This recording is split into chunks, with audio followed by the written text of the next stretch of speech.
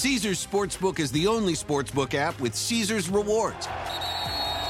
That means win or lose, every bet brings you closer to the types of perks only Caesars can offer. Like hotel stays at over 50 iconic destinations, bonus bets, daily profit boosts, tickets to the game, dining, and so much more. Whether you're a new or existing customer, Caesars Sportsbook is always rewarding. Must be 21. Gambling problem? Call 1-800-GAMBLER. Caesars Sportsbook. Don't just spectate, participate. You're listening to Washington Post Live's First Look podcast with Jonathan Capehart. Welcome to First Look, Washington Post Live's one-stop shop for news and analysis. I'm Jonathan Capehart, associate editor at the Washington Post. Well, it's been exactly 1 week since former President Donald Trump was indicted by special counsel Jack Smith on 37 counts related to mishandling incredibly sensitive classified documents. But it didn't have to be this way. According to the Washington Post, one of Trump's lawyers wanted to pursue a plea deal last fall. Joining me now, one of the reporters on that incredible story, Jacqueline Alemany, congressional investigations reporter for the Washington Post. Jackie, welcome back to First Look. Hey, Jonathan, good morning. Thanks for having me. Okay.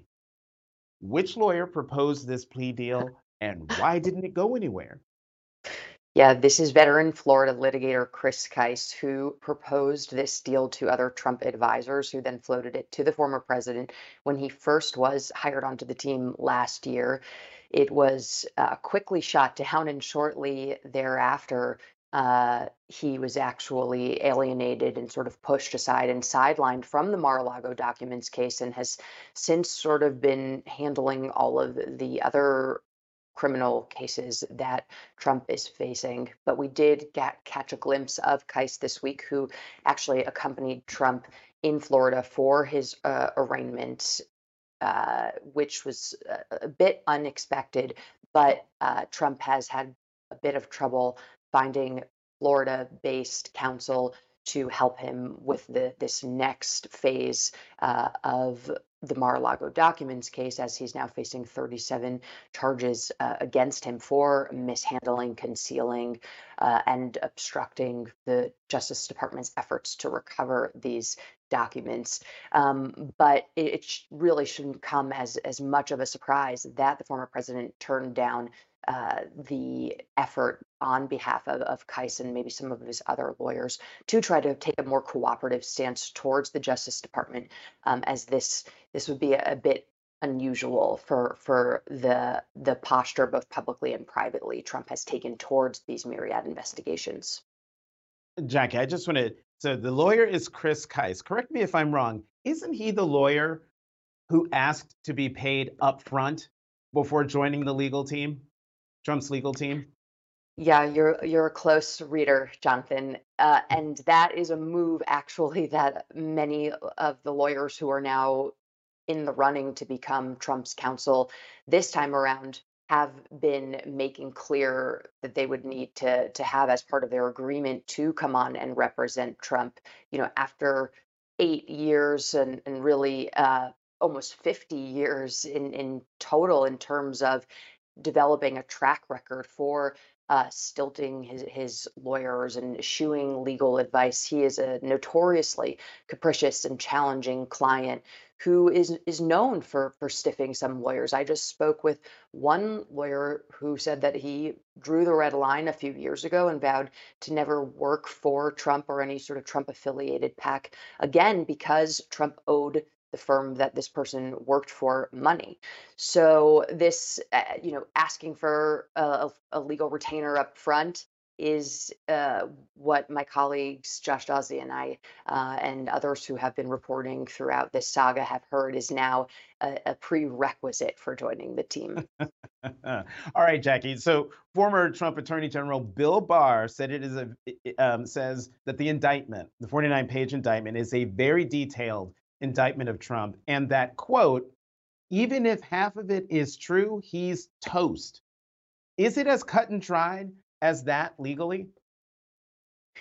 Yeah, well, it was certainly startling to hear that from Trump's former attorney general, who has been a pretty staunch proponent of Trump. It has at times been critical and tried to distance himself, but this was certainly his strongest remarks yet, expressing criticism towards Trump and his actions. I'm not sure I quite agree with that assessment. This is a very long journey that we have ahead. There's several months potentially until the trial actually starts. Jack Smith, the special counsel, has asked for a speedy trial for the obvious reasons. But I think once a lot of this starts playing out in public view and we potentially start seeing a fuller array of discovery and new evidence that has been collected throughout the course of Smith's investigation, public opinion could be changing. And at the end of the day, yes, this is very much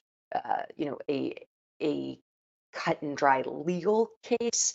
If you talk to a broad swath of lawyers on the ideological spectrum, but for charges like this, for potentially charging the former president of the United States, a first in American history, you do need that aspect of some public support here. And indictments are always cherry picked, no matter who it is. But there have been many people who have gone to prison for far less than what Donald Trump did in terms of the mishandling of classified documents. So we will be watching closely. All right, in the less than 5 minutes left, I got to get you on two things. One, Ryan Goodman and Andrew Weissman have a piece in The Atlantic with the headline, Jack Smith's backup option. Donald Trump was indicted in Florida. Could he also face charges in New Jersey? And this created a lot of buzz when it dropped earlier this week. What does your reporting show? Is it a backup option or a certainty or wishful thinking on their part? Do you know? Jonathan, our team doesn't have any reporting to support this piece by Andrew Weissman and Ryan Goodman, who are obviously both excellent legal minds and thinkers. It could potentially be a possibility, but there was a lot of forethought that went into Smith's decision to ultimately charge the case in southern Florida, a strategic decision, really. Of course, it could be possible that maybe there is a separate indictment that could land in New Jersey, as this issue of venue that we've been talking a lot about, where the crimes were actually committed. Obviously, there is a Bedminster aspect to this, as the indictment noted. These two examples of Trump brandishing and showing other people classified documents, according to some of the evidence that Jack Smith obtained, that happened in Bedminster, New Jersey, at his club. So it's not completely out of the realm, but it's not something that we're hearing at the moment. Okay, and the next one is, let's go to Georgia. Fulton County DA Fani Willis continues to send signals that she'll be making a move in her Georgia voter interference case soon. Is it all but a certainty that Donald Trump will be indicted in that case? Nothing is ever certain. Obviously, there are a lot of signs, public signs, that do indicate that. I mean, this was someone who was on recording, pressuring Secretary of State Brad Raffensperger to reverse his defeat in the state. So they also have a mountain of evidence that is not exculpatory of the former president. But there are so many other considerations that go into this. But unlike Jack Smith, I think Fani Willis has showed her cards a bit more publicly than Smith's January 6th investigation. So if Trump were to be indicted in Atlanta, it wouldn't be as much of a surprise. And last question in the nanoseconds that we have left. We now know that a judge has set a January 15th, 2024 date for the second E. Jean Carroll defamation suit. There's a January 29th, 2024 trial date for the New York Attorney General Letitia James federal about the pyramid scheme. I think that's the Letitia James. No, this is a pyramid scheme about his company. Letitia James' trial comes up March 25th, 2024. I put all those dates out there because I'm just wondering, could Donald Trump spend more time in courtrooms than on the campaign trail in 2024? Yeah, but those two things, Jonathan, I think for Trump and his team are going to ultimately be one and the same. Trump's team really views these appearances in court as they described it this week, a celebration of sorts, a chance for him to defend himself and display this sort of public bravado and have a show of support from his supporters. Although I will say he probably wasn't thrilled to see the crowd size at the Miami courthouse on Tuesday. They were expecting 10 to 20,000 people, and you could tell by the overhead copter shots that that was certainly not the crowd size ultimately. And you know what, Jackie, I agree with you. Whether he's in a courtroom or on the campaign trail, it will be one in the same if past is prologue. Jackie Alemany, congressional investigations reporter for the Washington Post. Thanks as always for coming to First Look. Have a good weekend. Thanks so much, you too. And we're going to keep the conversation going with the Opinions Roundtable in just a moment. Let's go to the opinion side of the Washington Post, where we will find Washington Post columnists Megan McArdle and Jennifer Rubin. Megan, Jennifer, welcome back to First Look. Nice to be here. Thanks for having me. Sure thing. So, Jennifer, you had a column yesterday saying you believe it is now likely that Trump will also be indicted for his role in the January 6th insurrection. Quickly explain.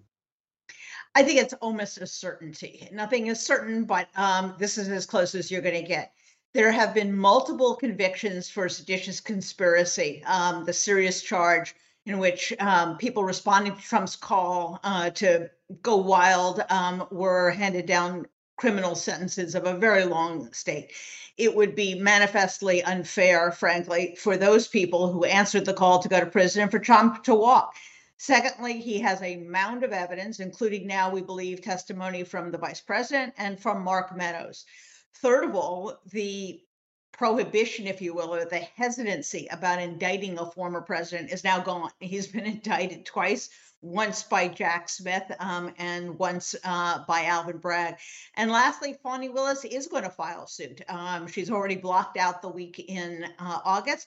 And if there are enough facts for a phony elector scheme under state law, there's certainly enough for a phony elector scheme under federal law that extends beyond Georgia. So I would be shocked, frankly, if we didn't get some kind of indictment on January 6th. The number of people to be indicted and the specific charges, I think, are still to be determined.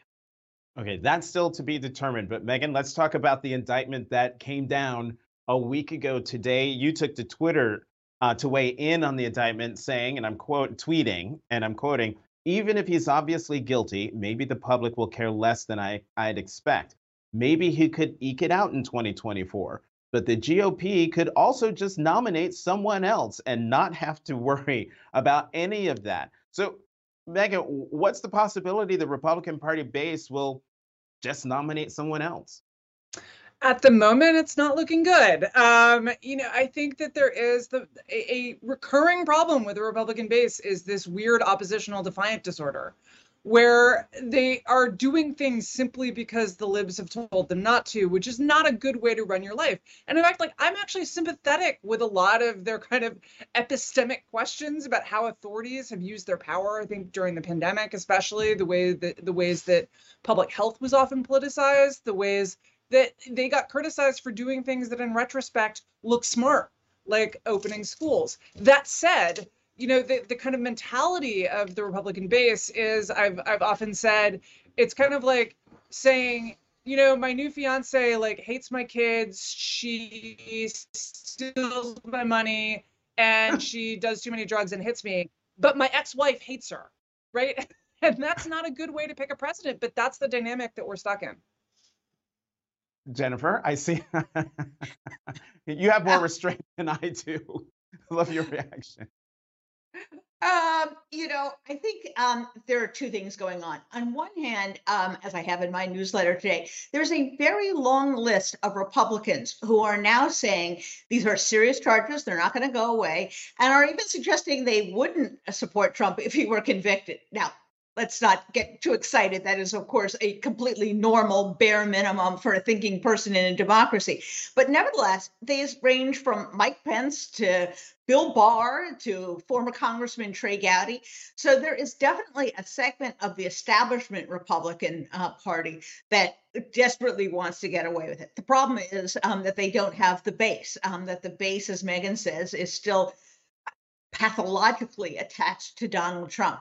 Now, as these trials progress and as the number of trials progress, will they begin to get nervous that even if they love Trump, maybe the rest of America isn't ready to elect a felon to the presidency? So I think there is a possibility. And I also think that it's very possible we haven't seen the final field. The current field is probably the best thing Donald Trump has going. It's pretty shabby. DeSantis has made a really rotten entry into the race, and the others seem to be afraid of attacking him. But there are people who still haven't declared their intention out there. There's the governor of Georgia. There is the governor of Virginia. Up until now, they said they aren't interested. But if come next year, this thing is going south, there is no really reason why they couldn't step in. So I think we have a long ways to go. I think we're just the beginning of the process by which Republicans get a good hard look at what they're going to see. And I would say one thing. Because of the need to educate the American people and the Republicans, I think it's essential to have at least some trials concluded before the Republicans go to their convention. If he's going to be exonerated, exonerate him so Republicans can nominate him with good conscience. If he's going to be convicted, they should know that too. To allow this to drag on and to postpone with this hanging over not only his head, but the nation's head, I think would be a grave disservice.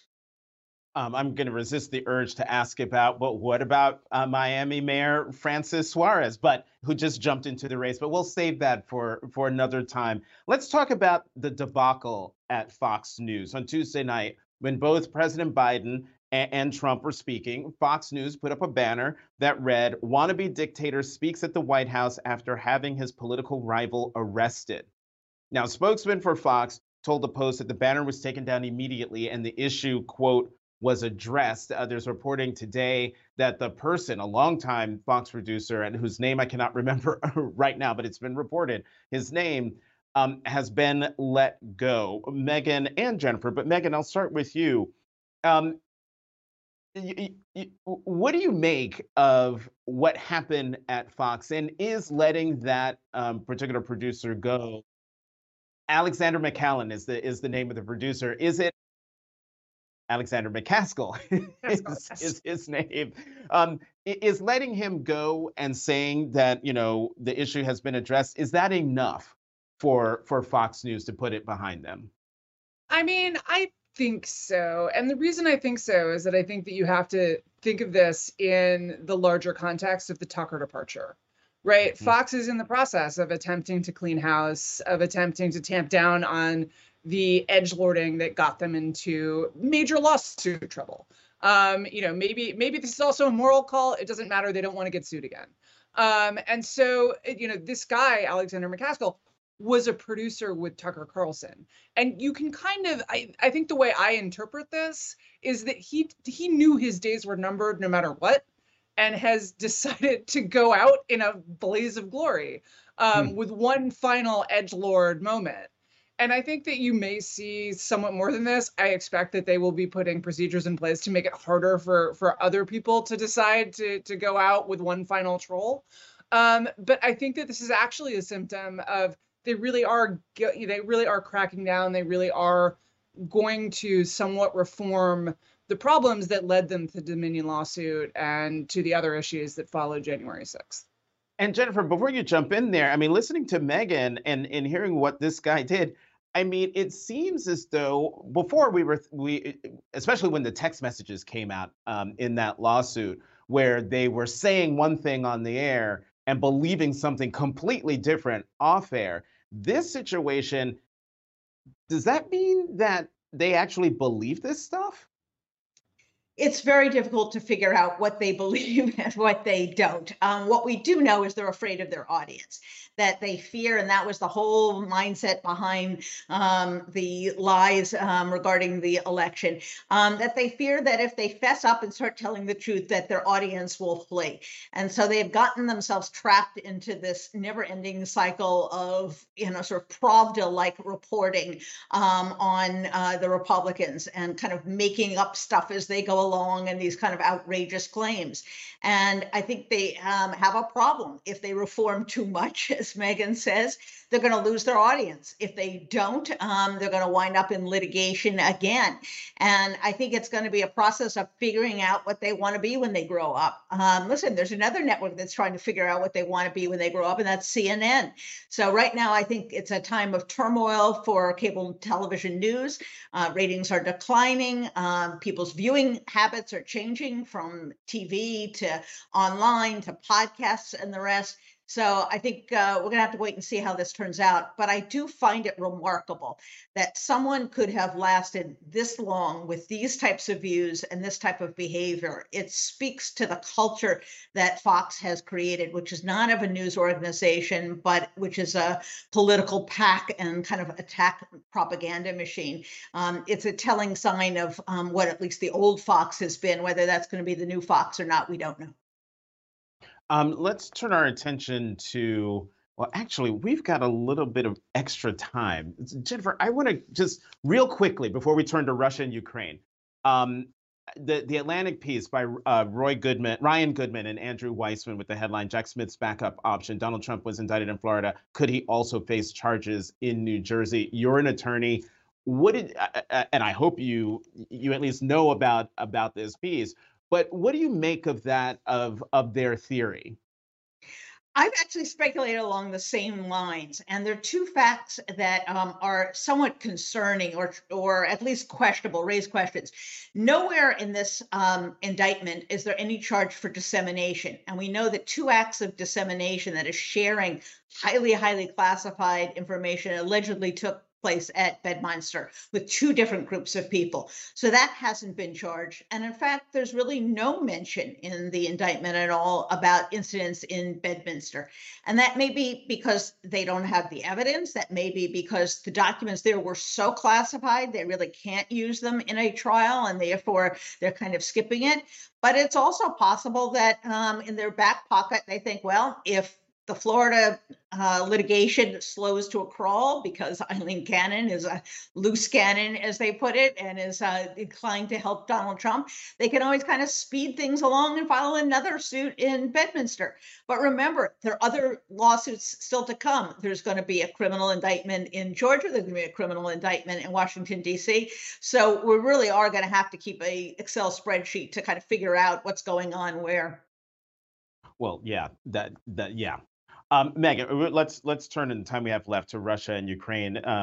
It's entering a critical phase. Ukraine's launching its counteroffensive. I want to play what the U.S. Chairman of the Joint Chiefs of Staff, General Mark Milley, how he described it Thursday at a NATO meeting in Brussels. Listen. We have said before that war is dynamic.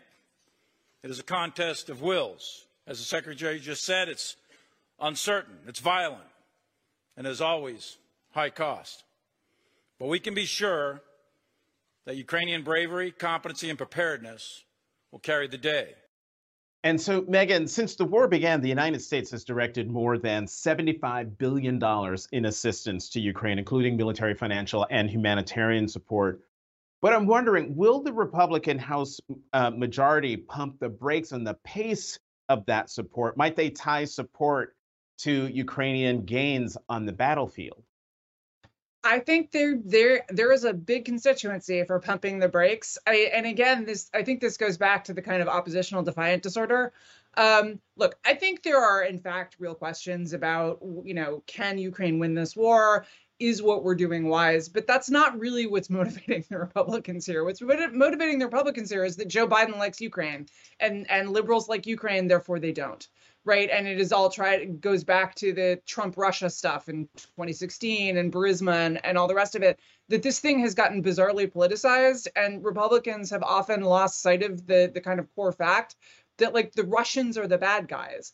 And in any definition that the Republicans would have used before 2016, they would have called the Russians the bad guys. This is not one of those like questionable, oh gosh, this is hard, there's a lot of sides here. No, they just invaded Ukraine. They are not, even if you want to take the best Russian line about the Donbass and there's Russian speakers there who want to be part of Russia, they're now invading the part that does not want to be part of Russia. This is sheer nationalistic expansion. We tend to be against the people who just randomly invade other countries.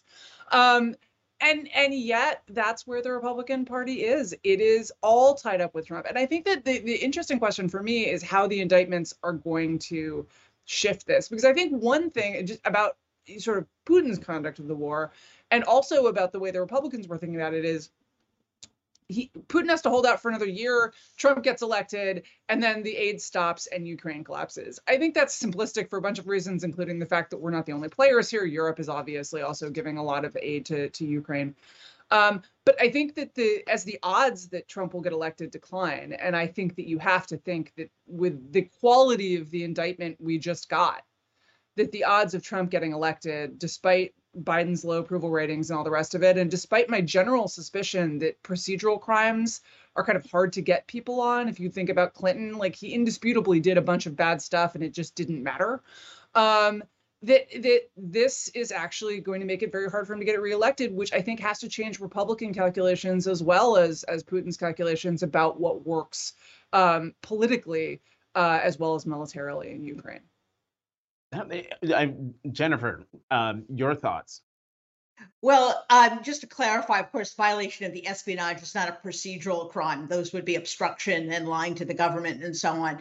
But I do agree that the Republicans are now so tied to this kind of nationalistic right-wing dictatorship mindset that what we see as war crimes, what the world sees as war crimes, they somehow become infatuated with. And they have begun to identify with Putin, and Putin's begun to identify with them. His last list of people, you recall, who are banned from the Soviet Union, from Russia, can't vacation Russia anymore, are Trump's political domestic opponents, lawyers and so on who have opposed him. So there is this bizarre synergy. There's this bizarre alliance between the two of them. But I would say this, what we saw in the debt ceiling fight is that there are 50 or so Republicans who are really kind of in the MAGA out to lunch crowd. That is not a position, particularly on Ukraine, that is held by Senate Republicans in particular, but also, frankly, a majority of the Senate House members. So I think it's a question of whether Kevin McCarthy can, first of all, stay in his position, and second of all, keep something on the floor. Because if there is, I think there is a House majority as well as a Senate majority to keep funding Ukraine. And I think if Republicans are seen as sabotaging Ukraine at the moment they are beginning their offensive, and I would commend the contributing piece by Ben Hodges, former Lieutenant General of NATO in Europe, that we're just beginning the counteroffensive. If they are seen as the ones who are thwarting Ukraine's defense, that is a really, really big problem for the party. And I just cannot help but marvel at the complete role reversal. It wasn't but a couple decades ago that the Democrats were weak on dictatorships, weak on national security, always making excuses for the bad guy, and now the roles, of course, are completely reversed. Well, who knew that the Russia-Ukraine part of this conversation would be the most fascinating for me, especially Megyn taking it from Russia-Ukraine to tying it to Trump's domestic legal issues was thoroughly fascinating. Jennifer Rubin, Megyn McArdle, as always, thank you both very much for coming to First Look. Have a good weekend. You too. You too. Thanks for listening. To always stay up to date with the series, subscribe to Washington Post Live's First Look on Apple Podcasts or wherever you listen. Caesars Sportsbook is the only sportsbook app with Caesars Rewards. That means win or lose, every bet brings you closer to the types of perks only Caesars can offer, like hotel stays at over 50 iconic destinations, bonus bets, daily profit boosts, tickets to the game, dining, and so much more. Whether you're a new or existing customer, Caesars Sportsbook is always rewarding. Must be 21. Gambling problem? Call 1-800-GAMBLER. Caesars Sportsbook. Don't just spectate, participate.